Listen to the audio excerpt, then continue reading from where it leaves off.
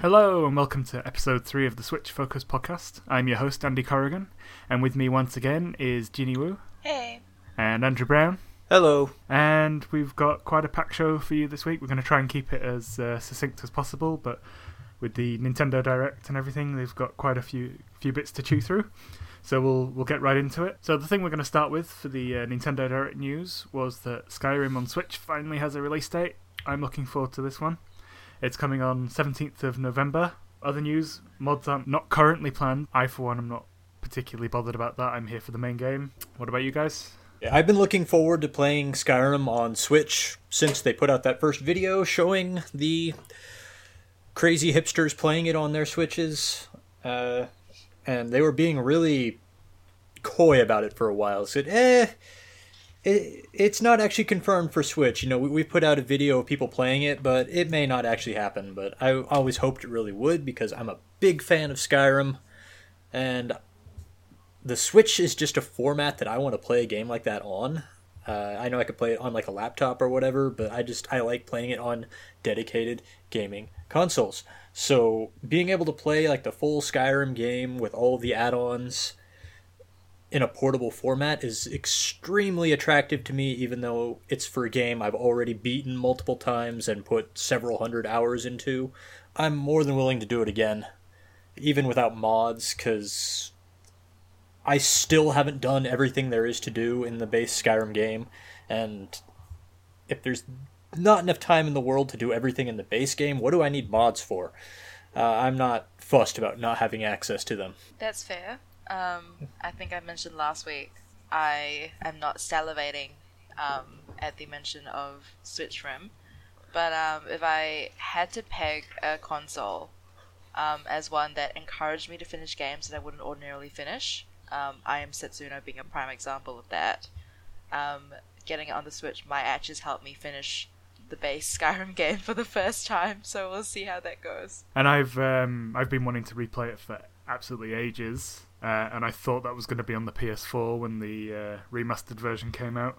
It was in my pile of shame, but then as soon as it was hinted to be coming to Switch, I sort of gave that up and was waiting for the Switch version, again because of the portability or something. And I've got it in my head that I'm going to recreate my D&D character for this one.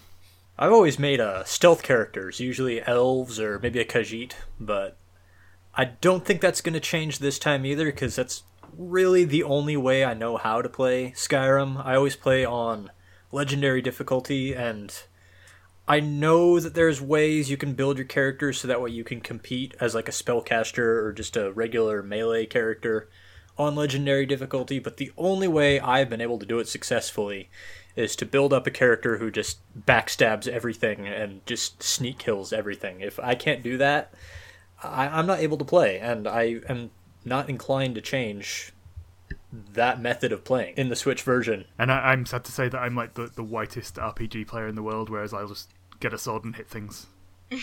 straight to the point. Never mind that magic nonsense. And as to the mods, I've never really bothered with mods in anything, even when I was playing more stuff on PC. I get why some people would love them for the menu improvements and stuff, but it's not why I would choose to play a Bethesda epic fantasy adventure. I'm here for the story, the world. Couldn't care less. It's mostly the world for me. Skyrim is just, I think, one of the best open worlds ever created. Breath of the Wild might edge it out now, but there's really no other place I would rather return to just to walk around and just look at things than Skyrim. Well, I've always played my games quite heavily modded in terms of the PC.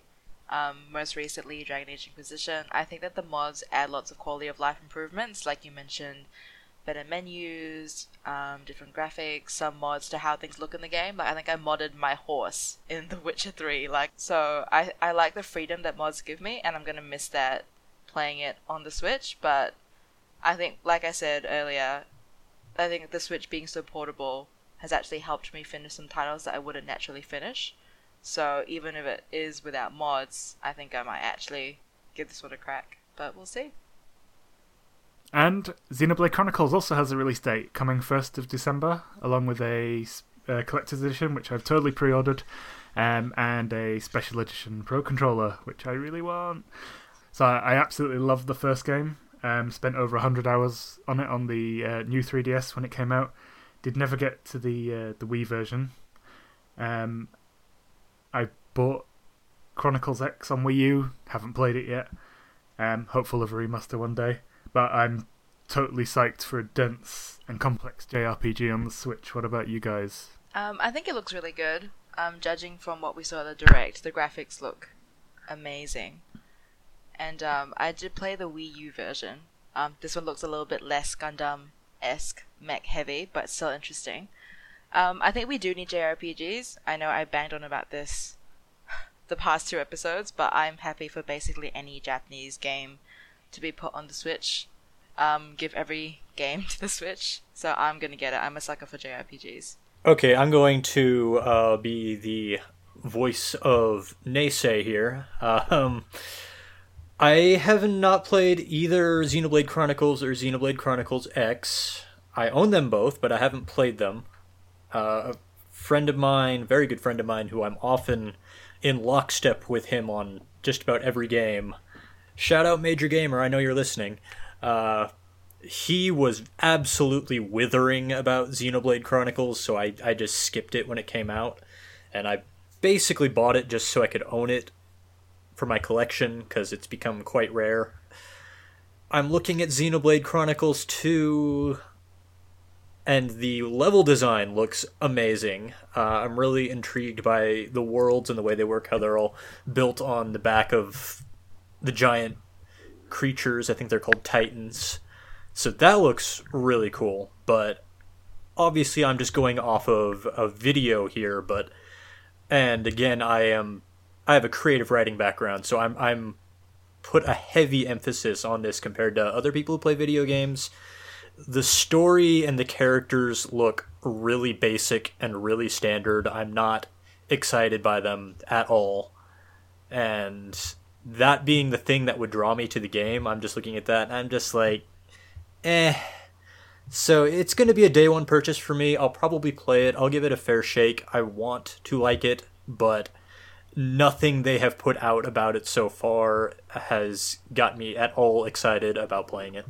So I think what you're saying there is a problem with a lot of JRPGs where they like specialize in like melodrama and stuff, and it's like, you know, yeah, it can take a while for you to warm to the characters. I think that's just a common genre thread sometimes for some people. Next up, the Switch is about to get its first MOBA, Arena of Valor. Now, I have literally zero interest in MOBAs at all, so I'm definitely going to pass on it. Now, Ginny, I believe you were looking into this one?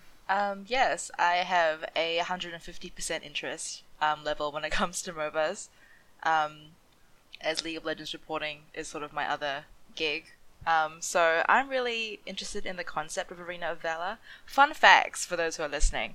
Arena of Valor is actually owned and produced by the same company that has an ownership stake in League of Legends, hence why all the characters look like rip-offs, I guess, of League of Legends characters. But the interesting thing is that the company that owns this whole gig, Tencent, they are so filthy rich that they can afford partnerships with Marvel and DC.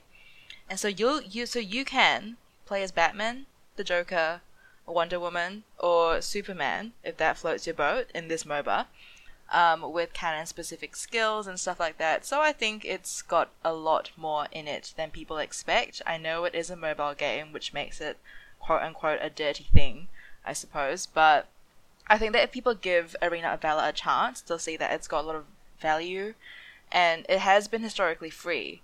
So I assume they're going to charge for it on the Switch, which could mean that we get more premium content unlocked at a faster rate, and also probably more game modes than the traditional mobile game.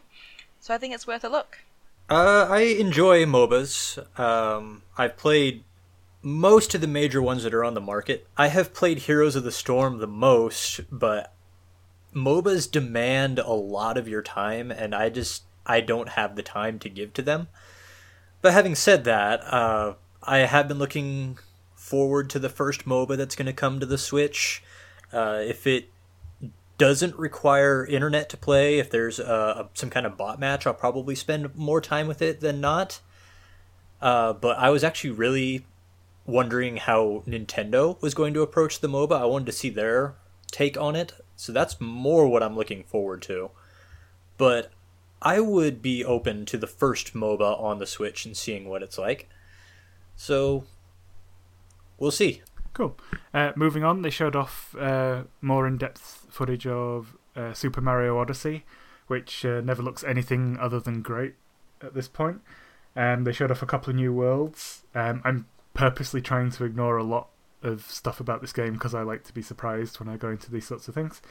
My default is to see a trailer, go, oh cool, I want to play that, and then ignore everything else about it until I get to play it. But I couldn't resist watching this one. So, as they covered before, the mind controlling stuff looks like it's going to be a lot of fun and could lead to a lot of fun puzzles. I kind of like how they're tailoring Mario's fail state to fit the open world structure a bit better. What are you guys excited for this one? I assume you both are. Yeah, I'm really keen. I've always been down with sort of these more quote-unquote open world exploration platformy type Mario games. I mean, I love the heck out of Super Mario Sunshine and all of its games that came after that. And I think Paper Mario is ridiculously amazing. Might be a controversial opinion.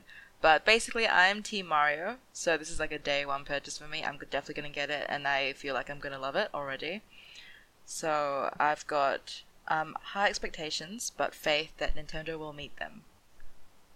I haven't been excited by a Super Mario game, a core platforming Super Mario game, in a really long time. They've all felt like they're kind of chasing after Super Mario 64 and not always living up to it. In fact, frequently not living up to it. And so I've been skeptical of Odyssey so far, but what they've shown in the Nintendo Direct on Wednesday is the closest I've been to being excited about it. Once they showed that image of the map and zooming out on the map and showing that long checklist of, I think they're called Lunas, like, yep, that are hidden away in the level, I was like, oh, okay, so that looks pretty cool. It kind of reminded me, if I'm interpreting the video correctly, of the way Banjo-Kazooie worked, where you would enter a world and you would just have to wander around and find all the things hidden away with it. But whereas Banjo-Kazooie had 10 jigsaw pieces hidden in each world, Super Mario Odyssey looks like it's going to have as many as 60 Lunas hidden in each world, so that's pretty substantial. So I am definitely looking forward to Mario Odyssey now, whereas I was not before. Also, they named the new Kirby game, which is Kirby Star Allies, coming spring, US I assume, next year. Now, in another installment of Andy's Shocking Confessions, I have never played a Kirby game. Cue disappointment. You're not missing much. Oh, come on! Andrew is being such a contrarian this week. Even I know that's controversial. Well, I, for one, think you're missing out. I'm also Team Kirby. Well, to be fair, I think I'm just Team Nintendo at this point. I honestly don't know why I keep having these sort of franchise-based disclaimers. But it looks like new Super Mario Brothers, but swapping all the Mario Brothers with Kirby's. So I think it definitely is going to be a game that you're going to need a couple of mates to play with to get your mileage out of it. So I think I'll think about picking it up just because of that. It is kind of more like a sort of party game, family game. So how many mates I've got who are down for the Kirby Star Allies come over chill out session will depend on whether or not I pick it up. So yep, and my wife's a big Kirby fan, so who knows, maybe this will be my first in co-op. Who knows? Elsewhere, so we already knew that Dragon Quest Builders 2 was coming to Switch at some point next year. They've also announced that the original Dragon Quest Builders is coming to Switch as well, which I think is a smart move. I own it on Vita. I've played like 5 minutes of it, but I'll probably double dip for the Switch factor. And it's the only Dragon Quest game I've ever started. That's mainly because back in England it was really hard to get hold of when I was a child. So I can't be blamed for that one. It was impossible. I think you guys in the US had a better opportunity, right? Yeah, they were, for a while, they were doing a really good job of publishing the Dragon Quest series, although it was called Dragon Warrior for a long time. I think it was because Nintendo actually went to the extra effort to actually localize the game, which is one of the only reasons we got it over here, and Europe did not. But it's disingenuous to call Dragon Quest Builders really say it has much to do with the Dragon Quest series. It's nothing like it at all. It's set in the same setting, but it's not really a Dragon Quest game. It's a voxel building game. But Dragon Quest Builders 1 was my game of the year 2016, so obviously I'm hugely excited that it's coming to the Switch, which is actually one of the games I hoped would come to the Switch as a port. Hashtag port all the games, and it's now coming, so I'm very pleased. It's going to be a day one purchase for me. I'm going to play the heck out of it. I loved the original, but I actually didn't go and do all the side quests, because it came out in the middle of a pretty heavy release season, so I just needed to move on to another game. This is coming out in spring, so I'm going to have time to do all the side quests, so I'm really looking forward to going back and doing those again. Okay, cool. Also announced to be coming to Switch was the follow-up to I Am Setsuna from Tokyo RPG Factory, published by Squeenix. And they only showed a little bit of it. Looks very similar to I Am Setsuna, but a bit more colourful. I was a big fan of their previous work, so you can bet I'm excited for that one. Yep, I'm in the same boat as Andy. As you all know already, I think I Am Setsuna was amazing. And I've thought that the characters that we got to see in the trailer, they looked quite cool. I know we don't know much about them quite yet. But I'm one of those people that the more media I consume about a title closer to release, the more excited I get. Like with each screenshot or with each video, I just sort of hype up the game more. So at this point, I'm quite pumped to get it. And I think that overall, I think Square Enix has done quite well by the Switch in general to have all these games out. So I'm quite happy with that, and it will be an immediate purchase for me as well. Staying with the JRPG theme, they showed off quite a lot of Project Octopath Traveler. I'm glad it's still a working title, but this is from the developers of Bravely Default, a game I'm a huge fan of. They also released a demo on the same day. We've all checked that out, so we're just going to spend a little bit of time talking about that now. Now, I've only played through Ulbricht's storyline in this one. So he was a former soldier who felt that he failed a murdered king that he was serving, and the king was murdered by his friend. To get away from it all, he's taking up a new life in a village under a new name, and he's been teaching the locals how to defend themselves. And then he's suddenly thrust back into the adventuring game when the village gets some trouble with local bandits hiding in a cave nearby. Now, what do you guys think of this one? We'll start with Andrew.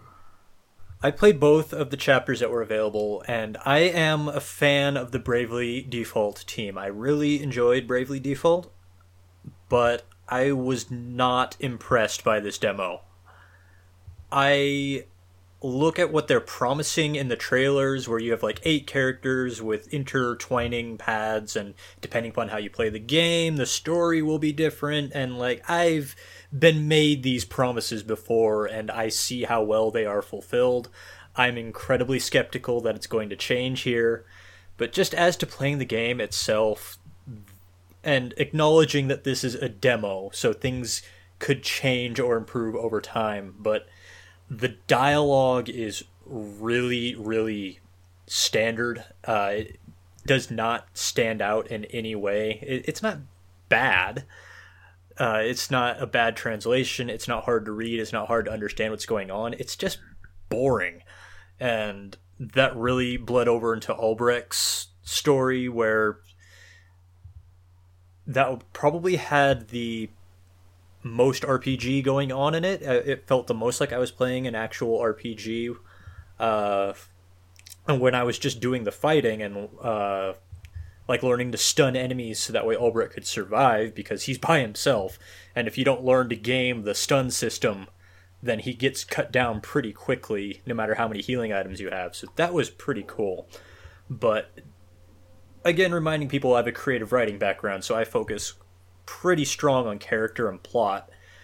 I was not impressed by the plot. Ulbricht came across like a bully because he has the ability to challenge people to a fight, just like random townspeople, and that's how you solve some of the side quests, is you challenge certain townspeople to a fight, even though there was no obvious reason that you should be challenging them to a fight.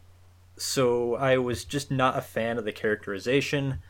And then we get to Primrose's chapter, which was just melodramatic as hell. At one point, the villain threatens to rape Primrose. And, like, Primrose, I didn't understand her motivations. She, as a young girl, watched her father get killed by these men with raven tattoos, so she's, like, hunting them down, but she's also, from a childhood, been enslaved by this man who, they don't actually say it, but it's pretty clear that the man was using her as a prostitute. But she's a skilled fighter. She can cast magic, and she's just hanging around trying to find these men. I didn't understand why. She can do magic. Just kill the guy and go. So I just, acknowledging that this is a demo and these things could all be improved upon or changed over time, or it could be a completely different game by the time it comes out. What I played with it so far, I was not impressed at all. Okay, so for me, I thought, obviously I've only played Ulbricht's side of the story here, but I thought his plot was fine, but the dialogue, I agree, was a bit on the nose. There was a heap of unnecessary exposition after it did the whole flashback thing, where he just, the characters would not shut up. Yeah, he just internalized everything in the space of a minute, and I was like, you could have just shown me this in gameplay as the story unfolded. It also has a thing where, because there's so much dialogue, they obviously don't voice all of it, like in the older style RPGs. They have the stop noises and phrases to say whenever a dialogue box appears, where like Ulbricht says "indeed" quite a lot, and that sort of got on my nerves a bit. I think I prefer the silent approach if I'm just reading through the text. Also, Americans doing faux English accents in ye old English style never mixes particularly well. If I could just circle back to Xenoblade Chronicles 2, the Dick Van Dyke English accents, they just bug the hell out of me. Okay, I said that. Go ahead, continue. But while the dialogue wasn't great, I thought the story had a bit of heart, and in terms of mechanics and the systems and how you break the enemy and you can save up the points to overpower your skills, I'm all over that. I'm actually more excited for this one than Xenoblade Chronicles 2, and I'm really excited for Xenoblade Chronicles 2. Yeah, I think I'm in the same boat as Andy when it comes to this game. I did play both parts, and I do agree with Andrew in the sense that I thought that Primrose's story was just awful. It was really, really heavily implied, as you said, that awful things happened to her, but also it seemed like she didn't need to be in that position because she could use magic. She was really strong. I found grinding through the early sort of fights much easier with Primrose than with Ulbricht because she just could do so much damage. Everything was weak to her kind of magic, and I was just thinking, you know, she could have easily slaughtered those 3 men by this point. This sort of drama seemed a bit like they were going too hard for the damsel in distress redemption story, and so the writing felt really ham-handed in terms of having her suffering almost feel really arbitrary, like they needed her to have some sort of emotional crux to connect with the player, and they picked extreme suffering to be that crux. And I think the skill which she can use, where she can charm people to follow her around, there wasn't really any narrative use for that at all, at least in the chapter that we played for the demo. So that part was quite frustrating to me, that I felt like she wasn't really as fleshed out as a character as Ulbricht was. But in terms of the combat mechanics, loved it. The scenery, the exploration, loved it. Conceptually, in terms of Ulbricht and sort of trying to figure out where all the story threads intertwine, loved it. So I think I'm one of those hopeful few, or well, I think most of us are quite hopeful actually, that the story will change drastically by the time it does come out. In terms of style, aesthetic, and expectation, I'm definitely going to buy this game. Like Andy, probably is going to be ahead of my purchase list, ahead of Xenoblade Chronicles, so I will get it. And I really, really, really hope that Primrose's story changes, because I see so much potential in it.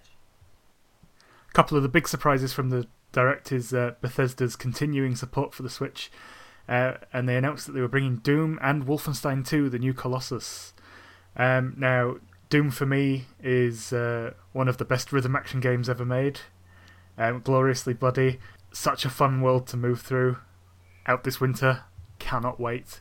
Wolfenstein 2 coming out next year. Did not expect this at all. Kind of don't have that much to say on it because I was in no way expecting it. Huge fan of the New Order, the Old Blood to a lesser extent. This release doesn't affect my decision to get it on the PS4 this year. However, I definitely can't wait to kill Nazis on the go. I'm wondering if the New Order's also going to come at some point, maybe before the sequel releases. I have Doom on the PS4, but to my shame, I've only played it for about 10 minutes. But that 10 minutes I did play, I could tell just from that it was the best feeling first-person shooter I've maybe ever played. Certainly I've ever played in a long time. It was just very fluid, very fast. Everything was very responsive, which is super important in a first-person shooter, obviously. So my concern with Doom on the Switch is we've been given a lot of weasel words and a lot of pablum about how it's been rebuilt specifically for the Switch, but they haven't actually told us really any technical details about it. And I'm normally pretty disdainful about the tech crowd who are like 60 FPS or I'm not playing it. But after that experience of Doom on the PlayStation 4, if it comes out to be 30 FPS on the Switch, which I suspect is going to be the case, I'm going to be a little disappointed, but I'm going to pick it up anyway, because I haven't played the game hardly at all, so it's a good excuse for me to actually sit down and play it. Even though I already own it on the PlayStation 4, that's just what the Switch does for me. I want to play games on my Switch. And Wolfenstein 2, as soon as it was announced, I hopped on my Amazon account and I canceled my Wolfenstein 2 PlayStation 4 pre-order because I want to support the Switch. So I'm pretty excited for that. But I would be surprised if the New Order doesn't come out on Switch first, because it just makes sense that it would. But they didn't announce it, and it seems like the Nintendo Direct would have been the time to announce that. So maybe that's not happening, and maybe they have their own internal reasons for doing that. But I would like to see the New Order on Switch. But I'm happy to play Wolfenstein 2 if that's all I can. I feel like announcing Wolfenstein 2 was like just the big wow factor, like, because no one expected that. Yeah. And I'm sure there's going to be compromises on the graphics. I'm sure it's not going to look as good. I know in Doom, the multiplayer is an optional separate download. The only thing that's on the actual card is the single-player mode. Wolfenstein 2, I'm sure, is going to have something similar to that. But when I think back to the Wii U days, where Arkham Origins didn't have multiplayer at all, I was, like you guys said, really taken aback by the fact that either of those games are coming to the Switch. I've seen their screenshots of the Doom graphics comparison to the Switch one. They don't look ridiculously disparate, so I think it might look okay, but as Andrew said, you don't know whether it's going to play okay. The one thing for me about Doom is that it makes such use of momentum and speed in the game itself that I feel like if there is an FPS quality drop, that could be an issue for me. On a personal note, I will probably deprioritize buying Doom on the Switch just because I've got it on the PC already, and I doubt that they'll have sort of multiplayer server crossplay from PC to Switch, and all my mates play it on the PC, so that's going to move it down on my list for me. But Wolfenstein 2, I actually would like to play on the Switch. Like Andy said, I think if I can shoot Nazis on the go, that would make my morning commute much more enjoyable. So I am 100% down for that. I do hope that they release the other Wolfenstein games on the Switch. I think it makes sense to port something, and I mean, they've ported LA Noire, so why not go even further with the older Wolfenstein games? It could be a possibility. If we see all these, Neo Geo games out, why not old Wolfenstein? So I'm looking forward to that. So, and with the surprise of these two games getting announced, it sort of ties in nicely with other news away from the Direct. So Suda51, who we mentioned last week, who's bringing a new No More Heroes game to the Switch, he thinks that the Switch is punk. Now, he talks a lot about it from a design perspective, but I think punk is the perfect way to describe the Switch myself. While Sony and Microsoft are having their minds bigger and more powerful than yours competition, Switch is like the young upstart, refusing to conform to conventions, not only from the features that the hardware brings, but just like with the above, no one expected Doom or Wolfenstein to come to the system, and Nintendo just like, these games can't come to Switch, hey? Screw you, here they are. I think that's so cool. In other news, 6 new tracks being added to Fast RMX. I haven't bothered with this one. I disliked Wipeout, so it's probably not my cup of tea, though I did like F-Zero. Hint, Nintendo. I don't have any strong opinions on this, one way or the other. Cool for those that like it, I guess. Now, we've all said a couple of times that if a game comes out on Switch, we're more likely to play it on there than on other formats. We literally just said it a second ago, in fact. And that seems to be the case for a lot of people. Indie developers particularly are reporting that games are selling best on the Switch. Wonder Boy, The Dragon's Trap, for example, and the developers of Oceanhorn and Forma 8. Looks like it's possible that achievements are coming to Switch also. The developers behind Lich Spear mentioned it in a Q&A session and then quickly realised what they did and tried to brush over it. Now, I'm kind of off the achievements train. Part of when I emigrated, I was big on 360 achievements. Then I moved on to PlayStation when I got here. And then, because it was like a whole new system, I kind of just gave up on worrying about trying to get them. Where do you guys stand on this one? I am still 100% on the achievement hype train. I love any sort of measure of progress in the game. I love it when a game's like, you've smashed 10 pots, have an achievement. You've killed 3 people, have an achievement. Like, it's addictive to me, so I really enjoy them, and I'm a completionist, so I will 100% be loving the fact that I can now track my progress with those things on the Switch. And that'd be quite cool to see those, like, I guess, jokey, satirical achievements that a lot of games can get. Like, I think there'll be a couple of Breath of the Wild that, if they do implement this, will probably pop their heads up. So I'm excited for it. I used to really be into achievements. Like, I would rather play a game on 360 than anything else because then I could get achievements for it because I like unlocking them. But I just feel like over time, either my interest in achievements or just the way achievements are designed have made me lose interest in them. I think back to like the first Dead Rising game, which had all the wacky things that you had to do to unlock achievements. And then you look at games that come out more recently and the achievements are like, beat the first act, beat the whole game. It's like, okay, I was going to do that anyway, so that's not really an achievement. My favourites were always the ones that made you play the game in a way that you weren't expecting. Yeah, and I think Dead Rising was the first game that did that, and I think it's still the best as far as making you play the game in ways that you never would. But we've heard the achievement thing before. They talked about achievements coming to Wii U, and then what it turned out it was you could post a picture on Miiverse saying, I did the thing, and then other people could go, yeah, you did the thing, and then that was the achievement system. So I think if they were going to have achievements on Switch, that they would have already done it. I think it's too little too late now. There's so many games that are out there now that are going to require a patch to add achievements if they even go to that effort to do it. I think if it does happen, it's going to be another disappointing Miiverse thing, and it's just too late for it to have happened. It should have been there at the start if they were going to do it. So I could go either way on it. It doesn't matter.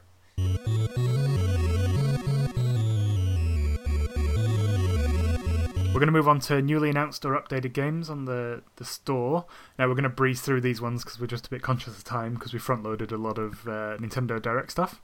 So, Thimbleweed Park comes out on September 21st. The new one from Ron Gilbert looks really good. One More Dungeon, no release date, looks super cool. It's a voxel and pixel art based first-person roguelike dungeon crawler. I suspect Andrew will be up for this one based on something we're going to talk about in a bit. I'm not huge on first-person dungeon crawlers. I might look at it, but if I see one thing about it that I'm like, nah, I'm probably going to pass. Okay, I stand corrected. Axiom Verge comes out on October 5th digitally. The physical release hasn't been given a date yet. This is a thing we're starting to see a bit more and more of with NBA 2K18, for example, which we'll move on to shortly. Cinemora EX also has a release date, September 21st in the US, October 10th global. Damn you, Yankees. Riptide GP. I'd not heard of this one. It kind of looks like a wave race game. Okay, that's a good way to sum it up. And Nintendo and Wave Race go hand in hand generally. And Siberia has a release date of October 20th. Now, I remember this one getting a lot of hype a while back, but I never actually looked into it. It's a port of a PC game from turn of the century. It looks pretty out there. It's got like robots, and you're like a detective exploring some kind of mystery. I'm intentionally not learning much about it because it's a story-based adventure game, so I don't want anything to be spoiled for me. And it's been out for a while, so the spoilers are out there. So we'll move on to new releases. We're going to try and be as breezy as possible. We'll only talk about the stuff we've played. So out this week came Robonauts, Beach Buggy Racing, Spin Master, another Neo Geo classic, and 36 Fragments of Midnight. Looks interesting, super cheap at under $5. I've picked it up, haven't played it yet. Kingdom New Lands, which looks like a side-scrolling like village building thing. Yeah. Looks interesting. I haven't bought it because I don't fully understand what it is yet. I need to look into that. Semispheres is also out. It looks like a multiplayer puzzler thing. Now, I picked up NBA 2K18. Now, last week we learned Andrew's opinion on what he dubbed sports ball. So I'm assuming he has no interest in this. And I understand that Ginny isn't big on sports video games. Yep, is that right? That's correct. Okay, cool. So it's just going to be me talking on my own, which always goes well. I did get NBA Playgrounds, and I did like it, so... I love basketball. Loved it ever since I was a kid. I was in the school team. I always bought the latest NBA game on PlayStation and PlayStation 2 and played with all my mates. But I did sort of fall out of following the NBA over the last couple of years. And because of that, I don't have an idea of where 2K18 sits in the pantheon of NBA 2K games. But in prep, I did play the PlayStation 4 Prelude demo just to get on a handle on how it compares to the Switch version. And pretty well is the prognosis. There's a bit of a graphical hit, which is to be expected, but it's definitely not ugly. Plays very, very, very similar to the PS4 game. One thing I noticed is that the kits don't have the same like silky flow to them that they do on the other versions, but I think that's a smart omission to save memory, especially if they're looking at scaling it down. And it doesn't compromise anywhere where I thought it would. Stadiums are lively, full of movement. There's little touches like mini parachutes raining down for some reason. It looks really good in motion. But what I've found is that basketball games have got a lot more complicated since I last played them. A lot of weird button combos that I wasn't expecting. But it's definitely the type of basketball experience I was after on this console. NBA Playgrounds was okay, but it just didn't really do it for me. And I'm pleased to have got that. And the other thing I like about this, I think it's really cool that while EA's going, hey, this feature's cut with FIFA, 2K have just gone, hey, have everything. And it's a dense basketball game with a lot of modes to work through. And we'll have an hour of the My Career stuff up on YouTube soon, so be sure to check that out. Also out is Rayman Legends. So Andrew picked this up, so he's going to have a bit of a spiel about it. What do you make of it? I've been following the Rayman series since the first game, way back on the PlayStation 1, which is a game I really enjoyed. It's got bright, colorful, well-animated sprites, but it's not actually that fast a game. So I was really interested when I started playing Legends, which is the first Rayman game I've played in many a decade, how fast it actually is. And I said to myself, way back when the Switch first launched and I got Shovel Knight on it, I said I would actually really like to play just really solid, well-crafted, classic style platformers on it, and Rayman Legends definitely falls into that. It sticks you in this world where you have to save some teensies who are like these little guys from all the different places they've been stashed away, being threatened by these bad monster peoples who live inside paintings. It's an excuse plot, it doesn't matter. It could not exist and the game would be exactly the same. And I really enjoy it. It's fast, it's responsive, it's not challenging yet, but I'm not that far into it. But the first hour is up on YouTube. You can watch me flail my way through the first few levels trying to find everything. It's a pretty solid game from what I've played of it so far. The only thing that I really have as far as complaining about it, and Ginny echoes this thought based on our discussion of it, is there are some bonus missions which are recycled versions of levels that are in the core game, but you have to use the touchscreen to beat them while a little AI character runs through the level for you, and you've got to like move all the traps and the platforms into place for him so he doesn't die. I'm not wild about it, but this goes back to what I talked about in the last episode, where I don't want my fingers all over my touchscreen, so that's my whole thing with that. But except for those bonus levels, which are bonus levels, so you don't even have to bother with them if you don't like them, I'm pretty enthusiastic towards it.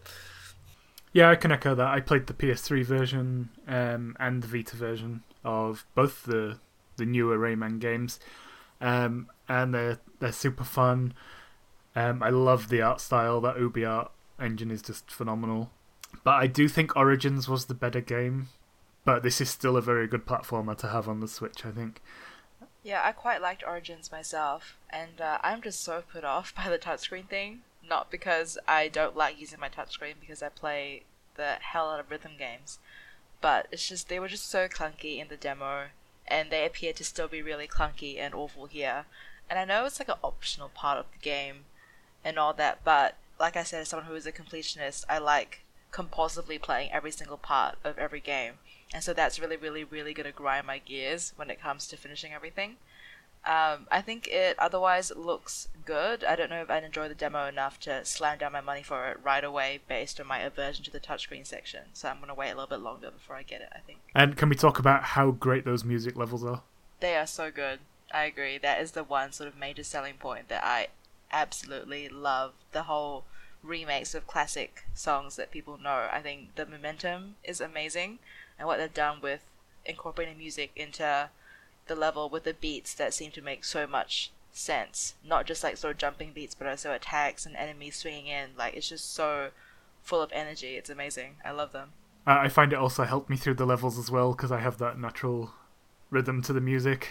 I love the Black Betty level in the demo. Oh, yeah. That level was what sold me on it. I played that and I was like, yes, I'm getting this game day one. But I haven't actually gotten to any of the musical levels in the core game yet.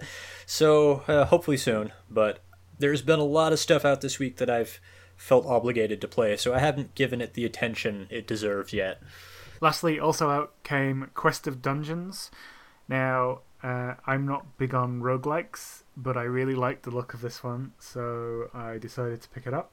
It reminds me of a game on PC called Desktop Dungeons. It's very similar, but it's a retro-styled dungeon explorer. It's got a quick pace. I know it's billed as a roguelike, but I've not hit any trouble with the difficulty yet. But if you die, you die, that's it. You have to go right back to the beginning. In fact, the only time it killed me so far was the sign at the beginning. You've played this, did you fall victim to that, Andrew? Yeah, my first game. I was like, oh, this sign, what does this do? Oh, I'm dead. But I really like the rhythm of it. I like the exploration. I like that you can find shopkeepers to upgrade your gear. I like the loot drops. I like sorting through my loot. I like buffing my skills with the tomes that I find. What class did you go for? I played as the warrior for the first couple rounds I did, but I hadn't quite fully gelled with what the game was wanting me to do to succeed yet, and I died several times. I died to a boss, and another time I just got overwhelmed. I probably would do better now that I have more familiarity with the game, but the class I've really latched onto, and I've had several successful runs through the mansions with, has been the assassin. Typical of me, I went straight for the warrior, and that's what I've stuck with. I haven't actually found a boss yet, so that'll be interesting to see how that goes when I get there. I'm actually surprised that I haven't picked it up yet. I'm normally quite big on roguelikes. I actually just didn't hear about it, so I might think about getting it. I knew it came out on Steam quite a while ago, and people really slammed it as a roguelite game. But I think the sort of maybe slightly more casual nature of its roguelike elements will probably suit the Switch better. And I think it'll be nice to play a roguelike game in my downtime. So I'll think about it, especially because it's got glowing reviews from quite a few people that I know. So Yeah, it's not hard yet. Like, not as hard as like I expect from a rogue game, and I think of all the rogue-like games that I've played this year, this is the one that's closest to actually rogue, being what rogue is and was. So I've been enjoying it in that regard. It actually, what I think of most when I'm playing it is way back in the 1990s when they were developing the first Diablo, that actually ran a lot like how Quest of Dungeons runs, where you move and all your enemy monster moves at the same time, and it's all one-to-one. They don't take an action until you take an action. But then one day, the Blizzard developers decided, what would happen if we turned on a switch and just made it so the whole game ran in real time, and they really liked the result. Which obviously fundamentally changed the entire game and how we think of the Diablo series as it is today.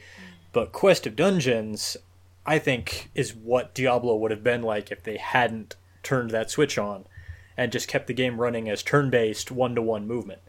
So that's what I've been enjoying most about it. Just killing things, picking up loot. It's very... If you like Diablo, I think you would like this game. It's more methodical, because it's turn-based, but it still plays very much in the same vein.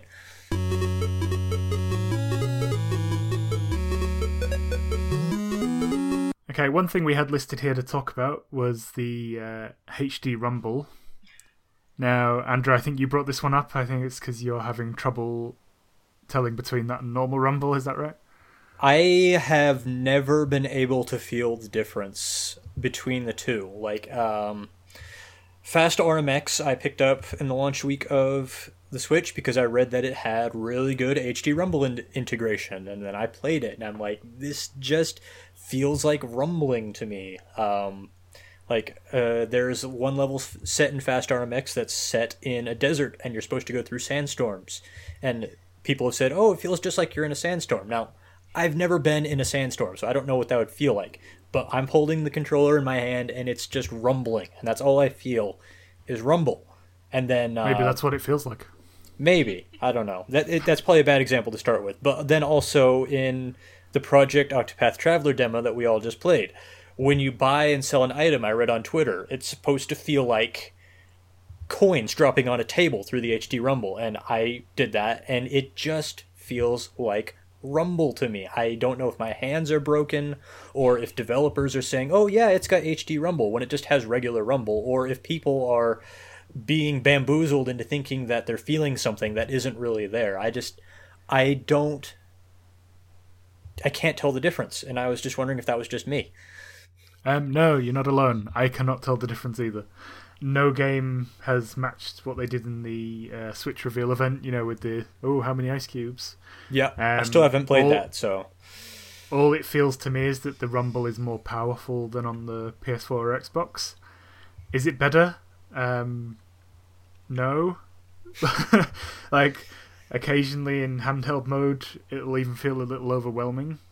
Like, too powerful for the game I'm playing. I think the Pro Controller softens it a bit, but yeah, other than that, I just think it's like a more powerful Rumble. Yeah, there have been a few games where I've turned the Rumble off because I've been concerned it's going to damage my controller. I can't feel the difference either, so maybe all three of us have broken hands. But I do remember distinctly the Senran Kagura advertisement in April during that direct, which said that they'd use HD Rumble for interaction segments. So maybe they'll improve it or change it by that point. But other than that, I really don't think HD Rumble feels any different from regular Rumble, and I don't know how they're going to make HD or regular Rumble work in an appealing way in Senran Kagura at all. I think it'd be quite traumatizing to actually just, see what you're seeing and feel what you're feeling as HD Rumble. But we'll see, I suppose. Until then, I think maybe all three of us have broken hands. I don't know. What do you guys think, viewers and listeners?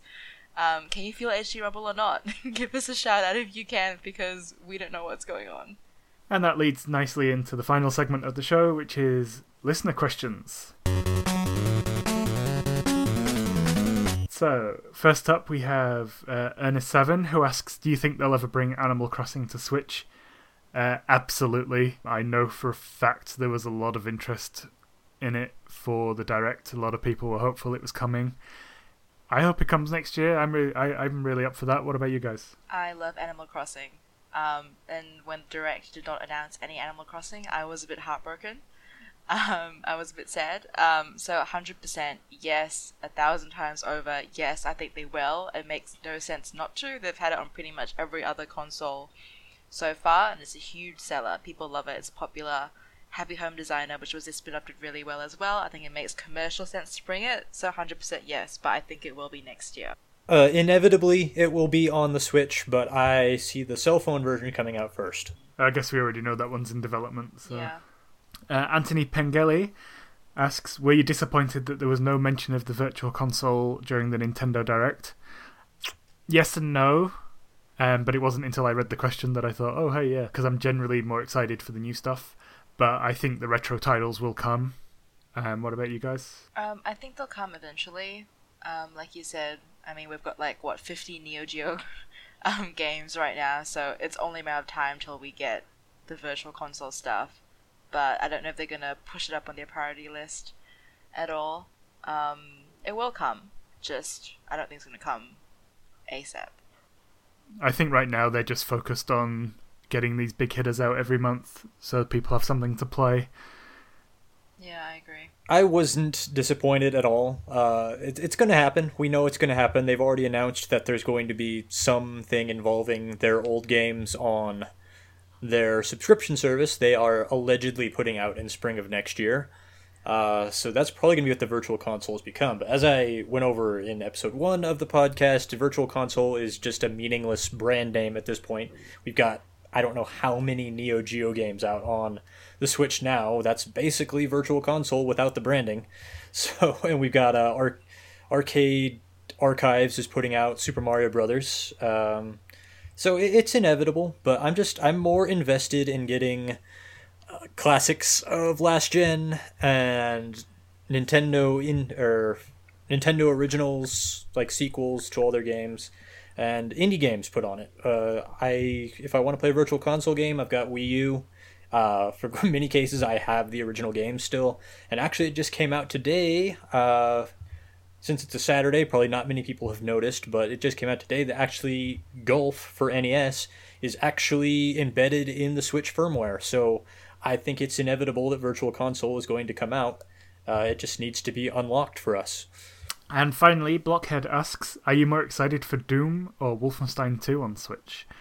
Tough one. I'd probably go with Doom at the moment because I've played it once and I know how great it is, and I can't wait to replay it. Whereas Wolfenstein 2, as much as I love the New Order and the Old Blood, it's still an unknown quantity to me. So a lot of that's going to depend on how well the new Colossus does next month. Andrew? I'm more looking forward to Doom 2, because as you say, it's a known quantity. I know it's a good game. Well, other people think it's a good game. We'll see how I feel about it once I actually sit down and play it. And I look at it as a testing bed for Wolfenstein 2. If Doom runs well, there's no significant technical hitches or fatal game errors in it, then I can look forward to Wolfenstein 2 as being a stable and good time as well. I am Team Wolfenstein. Like I said before, Doom is sort of lower on my list of games to buy for the Switch just because of how I've played it and how my mates play it on PC. So I always love shiny new things. So I'm definitely Team Wolfenstein. I can't wait to see what it looks like and what it plays like, and I haven't ordered it on any other platform. As I think it was Andrew did the minute they were like, it's coming to the Switch. I was like, right, that's it. I'm just going to get it only on the Switch. So I am Team Wolfenstein all the way.